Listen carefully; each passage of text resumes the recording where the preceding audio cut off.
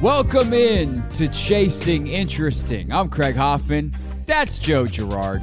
Good, happy Thursday to you, Craig Hoffman.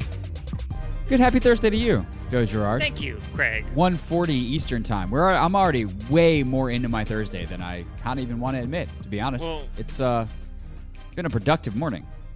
We record this a little earlier, but you got all types of things going on, and you do like 97 podcasts a week, so we got to work around your schedule. This is how it works, folks. I had to do the one that they pay me for. That was what was in the way today. Fantastic conversation tonight on Catch the Spirit. We were taping, and we talked about cookies. And now I'm really hungry for cookies. So that's another consistent theme of this podcast. I'm hungry. Wow. Cookies, huh? That is compelling content. Can't wait to watch or listen. Do you know anything about crumble cookies? No, I don't. Well, if you knew about crumble cookies, you wouldn't be so salty because they're delicious and everybody wants to know more. So there's that. By the way, speaking of things that are just outrageously good, where were you earlier this week? What do you mean? That house you were sending me videos of? You get a new crib, Oh, yes. Joe? Yes. I was hanging out at a friend's house. He does very well for himself. Yeah. The house I was in, I believe, was bought for $17 or $18 million. It has a theater room. God. It has the highest ceilings I've ever seen. 2 massive master bedrooms. A huge game room. About a 6 or 7 car garage. Looked like there was a small canal somewhere. Yeah, in the backyard, there's a nice little canal. You can kind of lay out on the turf grass he has back there. It was nice. I was just a chilling kind of a day. I was actually working out of there for a few hours that day. The manager job is tough, Greg. You got to go. You gotta go and support the friends, check in with everyone, take your meetings where the meetings are held, and you just, you get by. You could have lived in that house without him knowing for at least 3 days. Like, you could have just been like, all right, see ya, and then snuck around like a back door that you had left open, and he wouldn't have known for 3 days until he heard you snoring and be like, is there someone in my house? Joe, what are you doing here? I never left. The help might have, because he has help, people he hires to clean the house, so they could have been ratting me out, as I was kind of hiding between the crevices there. But, nonetheless, how fun that would have been. Just kind of camp out for a few days. Yeah. Well, who wouldn't want to play hide-and-go-seek in a $17 million mansion? All right, on to more important things. Coming up on the show today, we have a new segment that we will start doing weekly based around NFL football. We will talk some more NBA playoffs, the Clippers collapse coming up in sports.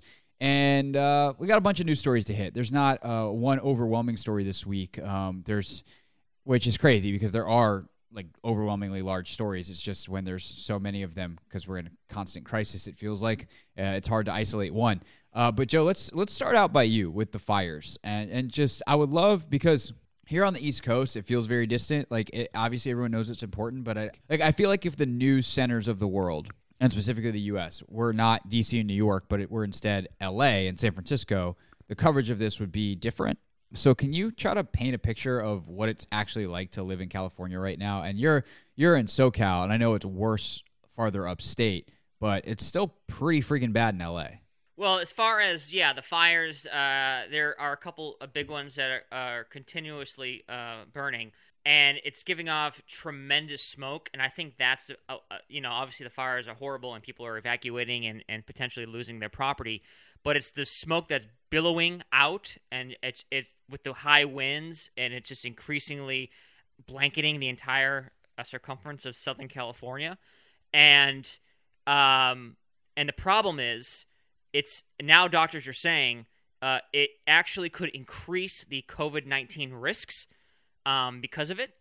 They're saying pollution from the smoke could make people more susceptible, and especially a lot of shelters here for homeless and veterans are very, very overpopulated. It's making it difficult for people to kind of dodge the COVID-19 because of the smoke. It's so much smoke up in the air, so they got to go hide out in shelters. But how can you social distance when you're all crammed into shelters? Right. So they're really keeping a close eye on how they're going to try to navigate that, and they just don't know how to, because you got to put the people somewhere, and how do you social distance when you have to house them somewhere in these shelters? But there's so many people now.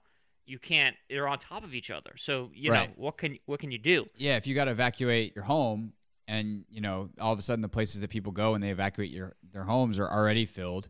What do you do? And so I'm like, is the government giving guidance of like, hey, if you have somewhere you can go out of state, like please leave, that kind of thing? Are they asking? Are there mandatory evacuations? Like, what's it like being a citizen, and what's it being communicated to you out there right now, due to all of the things you just mentioned? So, I mean, yeah, if you're able to stay at home, shelter at home, a lot of people are working from home. So a lot of folks are okay. If you are being evacuated, they're asking to go to, either hotels or other family members, or if you have to leave the state, do what you need to do.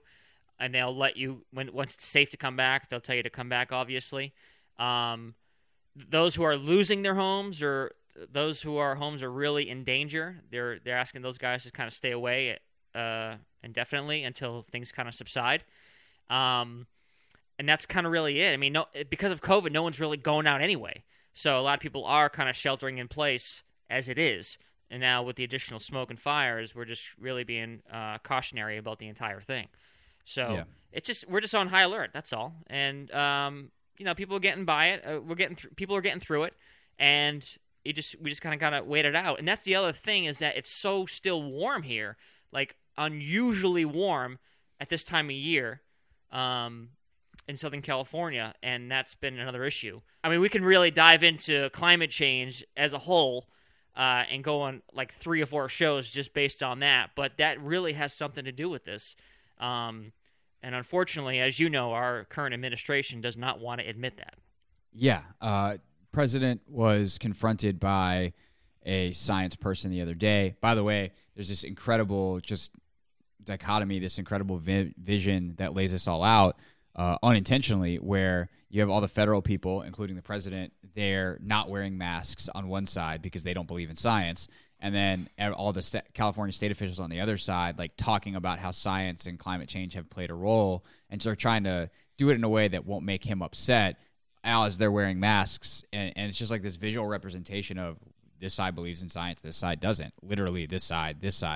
And it's sad. And it's more than sad. It's like incredibly infuriating, because even in other countries where you have extreme, or not even extreme, but right-wing in general, and even in some cases extreme right-wing parties that believe in a lot of the same racist, xenophobic, sexist, whatever things that the Trump administration does, they don't fight climate change. Like, that's a uniquely American thing, and a uniquely American right thing, because of the U.S.'s, or I shouldn't say uniquely, because there's other countries like Saudi Arabia probably that are relying on oil and gas that also have the same interest. But it really does come down to the fact that oil and gas magnates here, basically American version of oligarchs, have so much power, and they have so much influence in our politics, which is, again, like we could go down multiple rabbit holes with that as well, that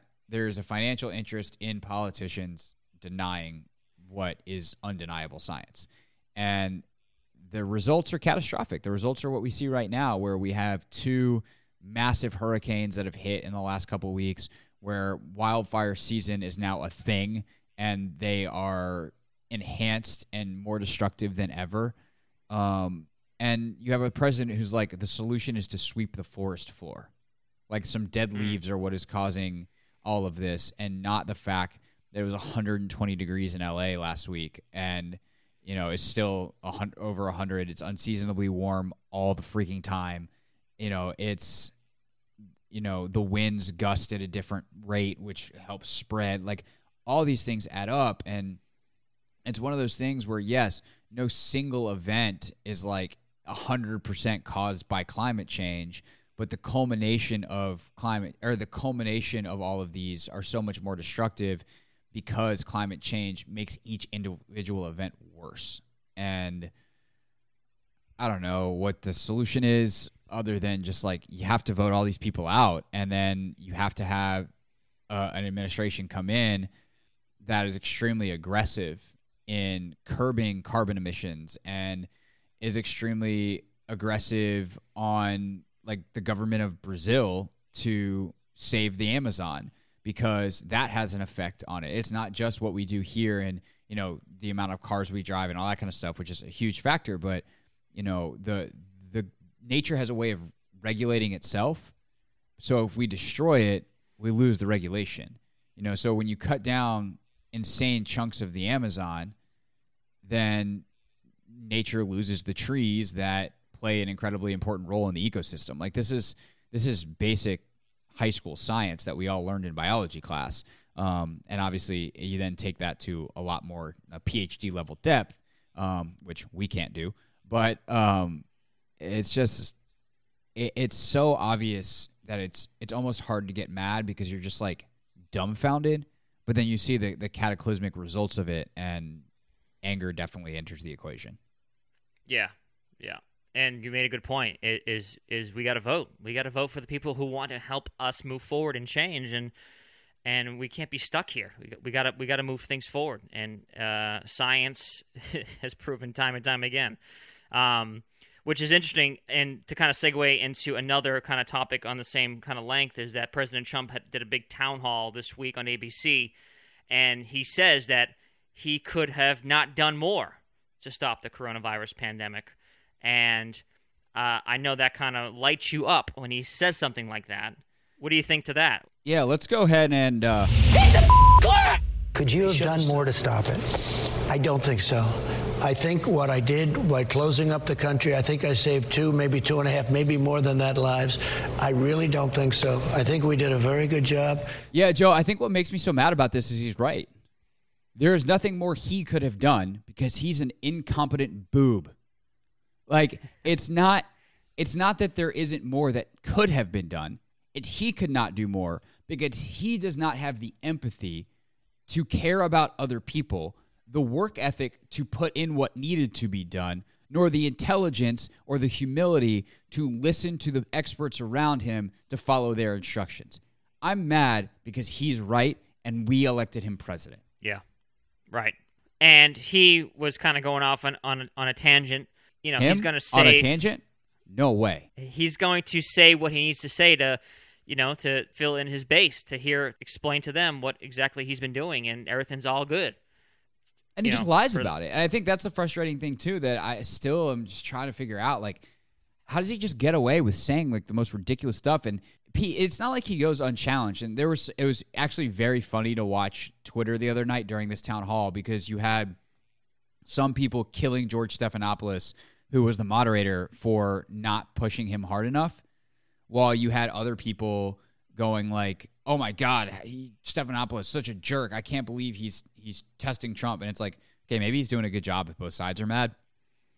That's not always the greatest test of journalism, but it sometimes can be a pretty good one. But yeah, I mean, it's just frustrating that when he does get checked, and it's super obvious to anyone that, like, we've all seen people lie, and when they get checked, how they react. And he's not good when he gets checked. He just shuts down and like goes into it's like he's a robot that someone poured water on all of a sudden. And so, you know, when he does that stuff, it's just like, yeah, it's pretty obvious you're lying, but how does his base still believe it? And you know, that was something we were talking about yesterday when we were prepping for the show, is like, how have we gotten to the point where the West Coast is on fire, where almost 200,000 people are dead from coronavirus, where he lies about all of it all the time, and, you know, he does stuff like the story we're going to talk about next with ICE and what the administration has done to, I don't know, attempt a genocide? I don't know what they're doing. They're just evil, cruel people. And that the polling doesn't move. That the same 30% of people that supported him full-hearted 4 years ago are still there. Like, I can't comprehend how none of this moves basically anybody. I wish I had an answer. I wish I had a definitive chart to show you why this is happening or why people feel this way, but I can't. And I've never seen, and a lot of people have said this, I've never seen supporters or a base for a president or a presidential candidate much like his. It's truly unique. When you sit back and watch these rallies and everyone kind of coming together and people still not wear masks, it's unbelievable. I don't know if we're ever going to get there. Unless we mandate it nationally, I don't know how we're going to kind of move forward, honestly. I mean, do you have an answer there? No. I mean, the vaccine's going to come and hopefully people will take it and hopefully it'll be effective, but no. But even that, not everyone's going to take it. Are you going to take the vaccine as soon as it comes out? Because I don't know if I'm going to. As soon as it comes out, it depends. Like, if it's a Trump special, then no.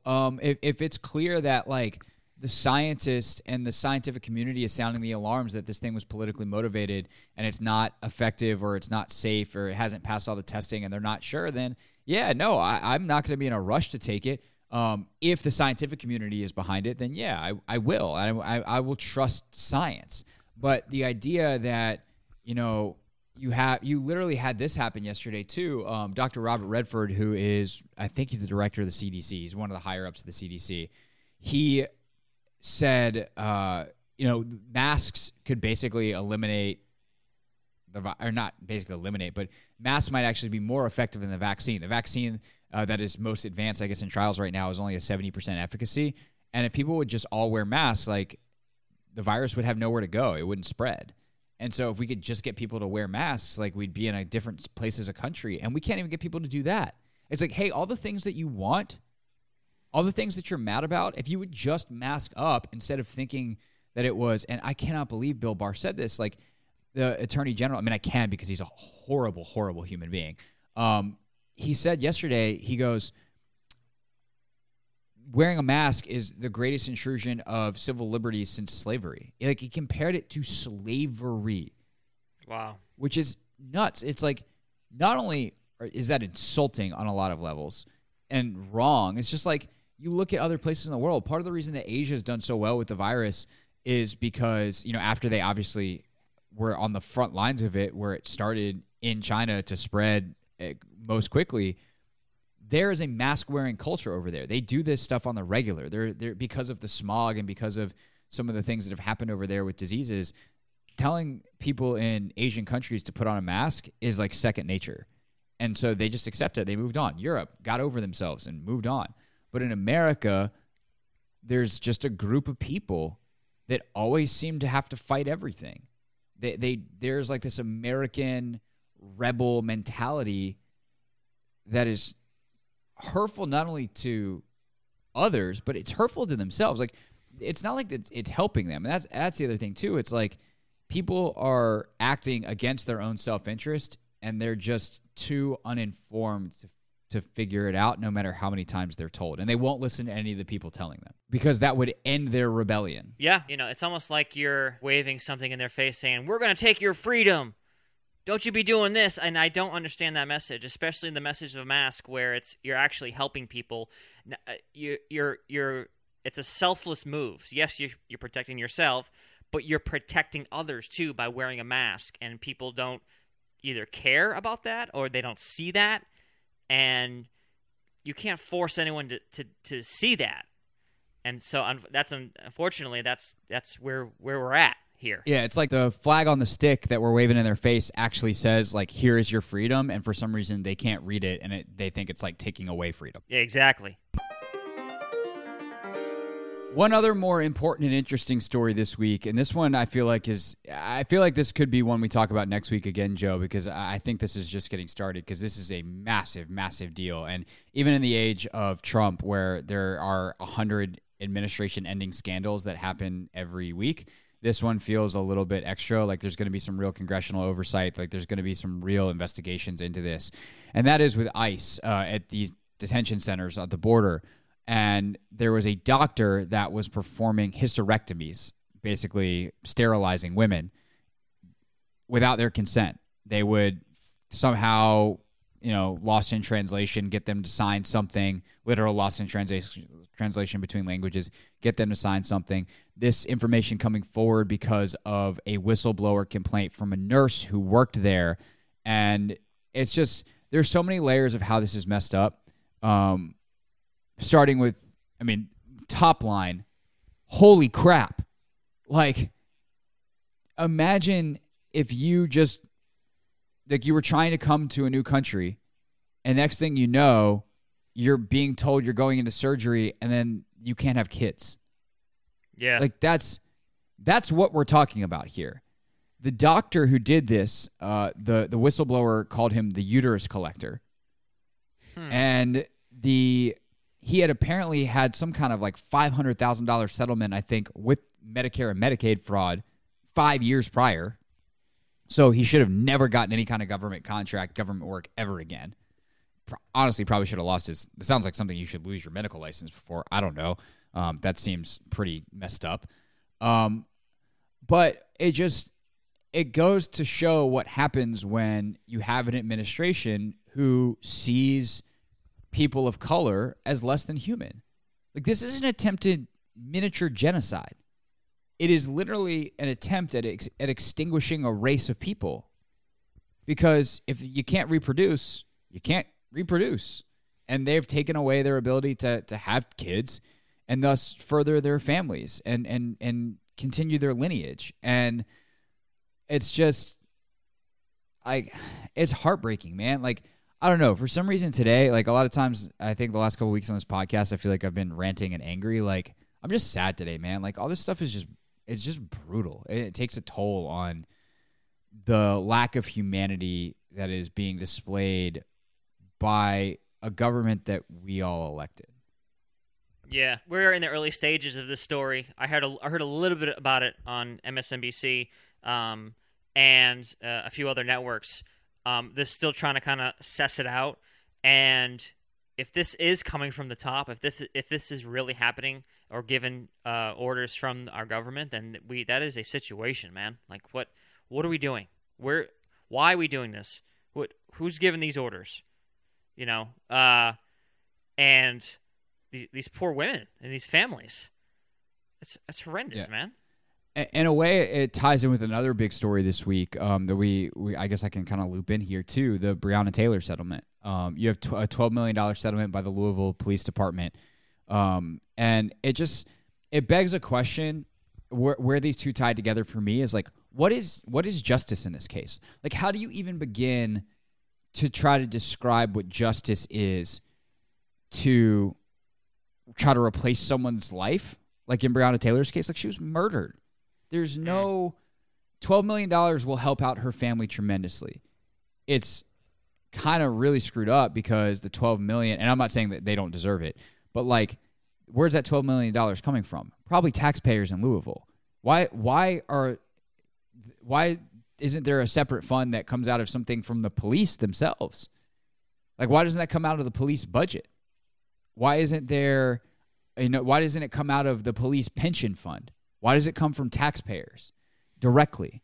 So, like, that's screwed up. But even on the other end of that, outside of how messed up police settlements are in general, like, $12 million is not justice for Breonna Taylor's family. It's helpful. I'm glad they got it. They clearly are okay with it on whatever level they can be okay with it because they accepted the deal. But it's not justice. You can't bring her back. You can't bring this human being back. And the same is true in this case with ICE. You can't undo that as far as I know. Maybe there is a way. I don't know exactly. I'm not a doctor. I don't know if there's a way even to do like, if a woman now could like donate her eggs and they could, scientifically test tube, whatever. But like the process of getting pregnant and going through, an entire pregnancy and giving birth to a child, like there is something incredibly special that happens with mothers and their children with that I now have enough friends who are moms that they've been able to explain that to me and I get to see it the special bond they have, and watch them go through the process. And you just took that away from these women. And the lack of humanity in that and the inability to get justice in that, like, it just messes me up, man. Like, I'm glad that the rest of the stuff we're talking about today is like fun and you know, that's kind of what I love about doing the pod. The way we do it is like we talk about serious stuff. It's important and it needs attention, but then we can kind of finish with a smile on our face, because this week's just been brutal. And that stuff, eventually you just go like, what is justice? It's impossible to define, and we need to set up systems. We need to set up a world in which this evil shit doesn't happen in the first place. And with that, the happy stuff begins. Hey, get off my lawn. Joseph, you have something you'd like to say. Man, and I'm sure you've been through this when we're all driving on the road, sitting in traffic, behind some people. Someone has their blinker on. Okay, I'm behind someone. They're going to turn right here. Oh, they don't turn. Maybe they missed their turn. Let's go to the next one. You're still behind them. Blinker's still on. They're going to turn here. It's coming, right? Oh, no, they're not going to turn either. They're not going to turn there. It's like, at what point, A, do you just commit to the turn and then just do a UE, reevaluate, check your GPS, make sure you're in the right vicinity, and then go from there? You just can't keep going stop and go with your blinker on. It's not about you. I feel you. And guess what? Joe, I did this yesterday. I was on Georgia Avenue in D.C., and I was in a right turn lane that I didn't know was going to be a right turn only lane. I should know, because I've made the same mistake previously. Luckily, in the previous instances, I've been able to get over. In this one, I was kind of in the flow of traffic. The light wasn't red, and I was like, you want to know what? I'm going to not be a jerk. And because we had talked about on our prep call earlier in the day, because you, Joe Girard, had brought this up, it was fresh in my mind. And I went, that's right. You know what? I'm going to make Joe proud. I'm going to make the world proud. I'm going to be selfless here. Yes. And you know what I did? You committed. I made a right turn. You committed to the right turn. I made a right turn. Even though it wasn't the right turn that you wanted, you committed to it because people were behind you. So then you looped around and you got out. And you know what Google Maps did? It readjusted my route. Amazing! And now, sports. All right, let's do some hoops, and then let's get into our football quick hits segment. Pretty remarkable turnaround in the Western Conference semifinals. For the second straight series, the Denver Nuggets come back from 3-1 down. It's one thing to do it against the Utah Jazz. Very good team. Donovan Mitchell, fantastic player. Rudy Gobert, fantastic player. But the Clippers were supposed to be title either favorites or co-favorites this year with the other team in LA, the Lakers, and Kawhi Leonard and Paul George, and they have so much star power. They were a super deep roster. They had dudes who could score like 1 through 8. It's a really talented team. And they got up 3-1. And then they lost 4-3 in 7 games. Joe, what was the reaction out in L.A. to all this stuff? I know it's still a Lakers town, but like... That's right. Man, I'm sure the Clippers got some attention they didn't want. I mean, people were just like, man, like throw their hands up in the air. I'm like, man, really? And you're right. It is a Lakers town no matter what. Like the Clippers can have an incredible run. They can probably win a couple, and it'll always still be a Lakers town. Even Magic Johnson tweeted that. I'm not sure if you saw that this week, where it will always be a Lakers town. Not shocking for Magic. Right on brand. Right on brand. Little bit of shade, not too much, but just a little. And they they were up 3-1. They had this series in the bag, I thought, and a lot of people thought, and they just got fatigue, or they got in their heads about it. They lost a lot of continuity, according to their head coach. So, I mean, I don't know. And now Denver advances, and now they face the Lakers here in the Western Conference Finals. So it's tough to kind of say how they kind of fell apart. But they definitely did. They definitely fell apart, and people are now, they're focusing all their efforts now on the Lakers, and hopefully they're hoping for a Lakers victory here. Yeah, it's weird because it's like some Paul George juju met some Clippers juju, and even Kawhi Leonard couldn't overcome it. Kawhi obviously has his championship pedigree with San Antonio last year in Toronto. One of the best players in the league, no doubt. It doesn't take away from that. And that said, he was awful in Game 7. He and George, I think, went 2 of 18 down the stretch. So just brutal performances from them. And Kawhi last year in a Game 7 in the same round of the playoffs, just took over a game against Philadelphia. He wound up taking 37 shots, was absolutely unbelievable. Hits the 4-bounce shot at the end and wins it. And then obviously Toronto goes on and wins the whole thing. So you have that where Paul George, who's had a bunch of playoff failures, and the Clippers who are now 0-8 in games in their franchise history where they had the chance to advance to the conference finals, which is just an unbelievable stat. It's brutal, man. And Doc Rivers is a really good coach. I'm glad that Steve Ballmer's not overreacting and firing him. That roster is really good. And that's kind of, I think, the bigger point, though. As disappointing as this is, and it's disappointing. It's a failure in regards to the season. I do think there was a bit of an overreaction and people going, oh, my God, I can't believe this. And they immediately go to what the Clippers traded to get Paul George, which I will remind people of a couple of things. One, it was not just that they traded 5 first-round picks and Shai Gilgeous-Alexander, who is basically another first-round pick, a terrific young player who's only in his second year. It's not just that they traded that for Paul George. It's that if they don't make that trade, they also don't get Kawhi Leonard. I think if they could have signed Kawhi Leonard and not made that trade for Paul George, then they would have. That wasn't an option. So it's worth it to take that risk because you get Kawhi Leonard, who is either the first, second, or third best player in the league. So that's thing one. Thing two, nobody could have predicted COVID. And I don't just mean the actual disease, but in this case, what I mean is the delay in the season, right? It's one thing to be able to build throughout a season, and then by April and then May, you continue to build and you go through some playoff tests, and hopefully you're still playing by June. Well, when the season stops in March, and then you have to pick back up and try to rediscover rhythm, and you're in this weird bubble scenario, it was just a completely different season. And so to try to judge the totality of whether or not that was worth it, whether or not it was smart based off one season that's the weirdest season in NBA history is a miss to me. That said, we'll see what happens next year, how the season starts, when it starts, how long it goes, all that kind of stuff. They've really got to make a run at it next year, because then you're at risk of losing Kawhi after 2 years and Paul George after 2 years. And if they don't re-sign, then you're really screwed because you don't have any of the future picks, et cetera, et cetera. So there's a lot of pressure for sure moving forward, but that was always going to be the case. But to the people that are automatically jumping and screaming about how this is such a failure and they're all chokers and, how could they – this is the weirdest NBA season ever, and I don't want to draw any big conclusions off of just what happened in the bubble. I'm not going to discount whoever wins the championship because that's still an incredible accomplishment, but I'm also going to take probably a little bit softer approach to the people who don't. Yeah, and Doc Rivers actually took the blame on the loss. That's the kind of guy he is, the kind of coach he is.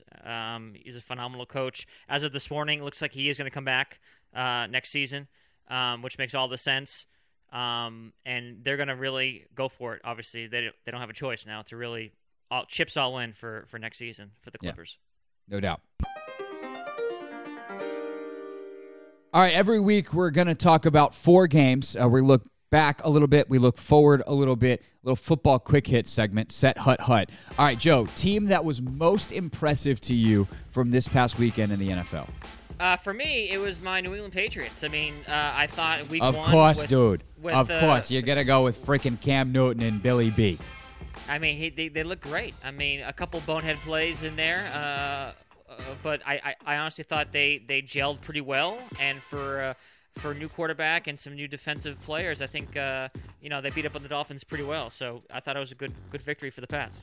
Yeah, defensively, obviously, really impressive. Hold Dolphins to 11 points. Not that that's a super explosive offensive team, but anytime you hold an NFL team under 2 touchdowns, you had a good day at the office. I'm going to go with Seattle. They put up 38 in their win, and Russell Wilson went 31 of 35. That's nuts. 4 touchdowns. They barely ran it, and to be able to be one-dimensional and that effective is really impressive. Seattle's going to be good. Russ is incredible, and I think, in a lot of ways, Wilson's career is Tom Brady-esque. Obviously, Brady's is at a different level because we've seen it all the way through, and he's got 6 championships and is almost, at this point, inarguably the greatest quarterback of all time, as much as it pains me to say it.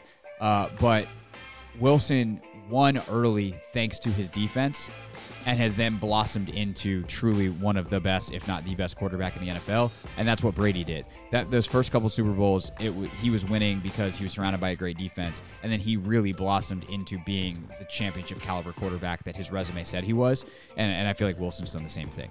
Most disappointing team for you this past weekend, Joseph? I think it was the Browns. I mean, they got beat up pretty bad by the Ravens, 38-6.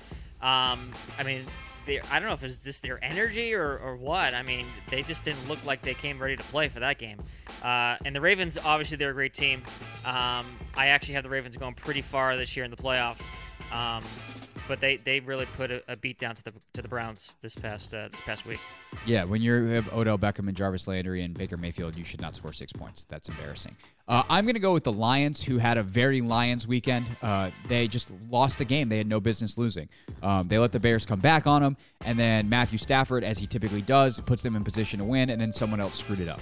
And I feel bad. DeAndre Swift, rookie running back, he literally has the ball in his hands in the end zone for the game-winning touchdown with like 6 seconds to go, and he drops it on third down, fourth down, final play of the game. They can't get it in, and it's just brutal. Like you run a play, you get the touchdown. It should have been the game winner, and he dropped the ball. Yeah. And it's so Lions, which is so disappointing because for years that's who they are and who they've been. All right, game that we are most looking forward to, just from a sheer entertainment value standpoint this weekend. For me, I'm going Falcons-Cowboys. I think they're two explosive teams. I believe the Cowboys are home too, and this is kind of one of those games where anything can happen. Two decent teams, great. One team pretty great offensively. Falcons have got a pretty good D, and I think that and the Falcons coming off of last week, I think they definitely have a good shot. It's definitely not a hand me over, and I think we're going to see a battle this weekend with the Falcons and Cowboys. Not to double up, but two teams that we already talked about. I'm going to go Patriots Seahawks. It's the Sunday nighter for a reason. You got Cam versus Russell, and that's super fun. I'm excited to watch Cam on a primetime stage with New England. I think that he's going to be in the MVP conversation this year. The dude can play, and he's been hurt a ton since his MVP year, and a lot of people think that he can. And to me, it's just the injuries. When he's healthy, he's great. When he's not healthy, it's not pretty. And he's been unhealthy a lot. He's healthy now, and so I want to see what Cam can do on Sunday night in Seattle.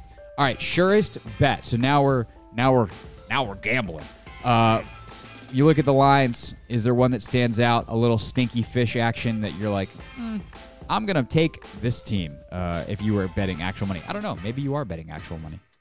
I'm not a big gambler, but if I were to take not on football, I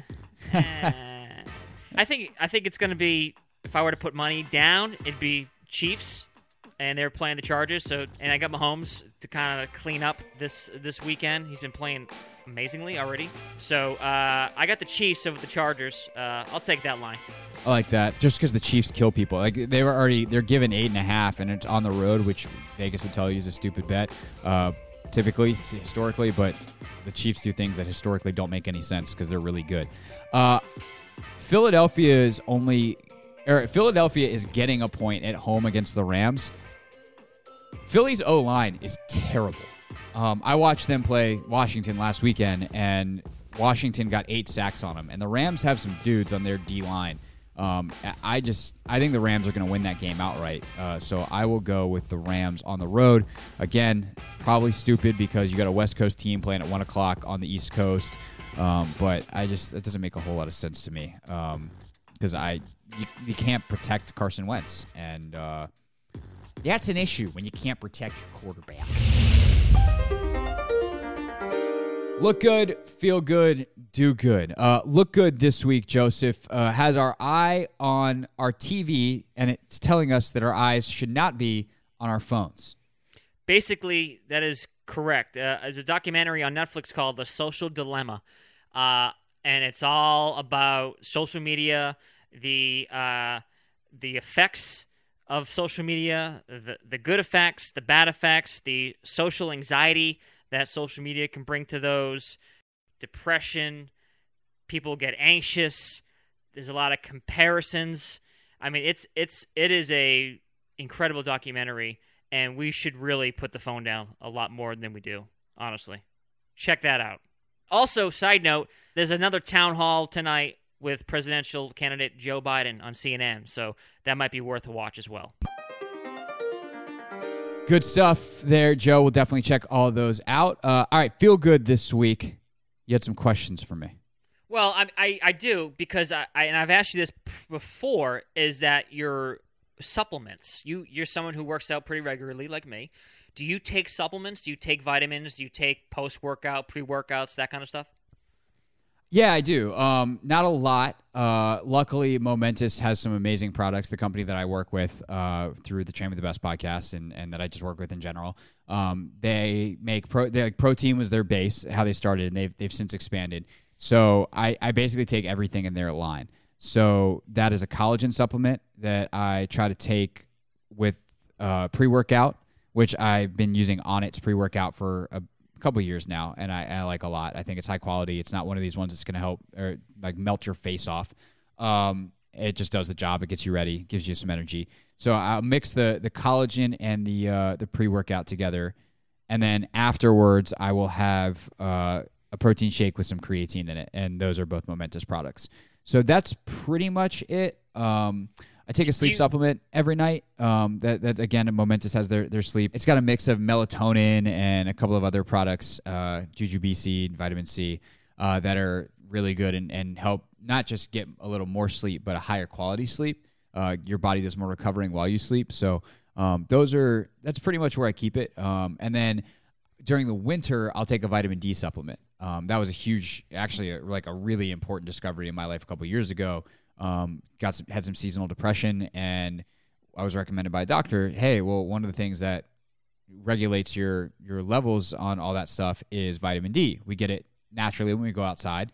And so obviously when you're not outside as much in the winter, that's a huge cause of seasonal depression. Started taking a vitamin D supplement, felt better within a couple of days. So that's mostly it. The rest of my vitamins and everything else come in my diet. Yeah, that's good. No, that's good. So you are doing the right thing with your multivitamins and post-workout stuff. And I don't take a lot of pre-workout stuff because a lot of it's, unless it's stimulant-free, too much caffeine I'll just start bouncing off the walls and you start jittering and shaking and stuff. But I agree with all that. So good on you, especially if you're working out pretty regularly and with intensity.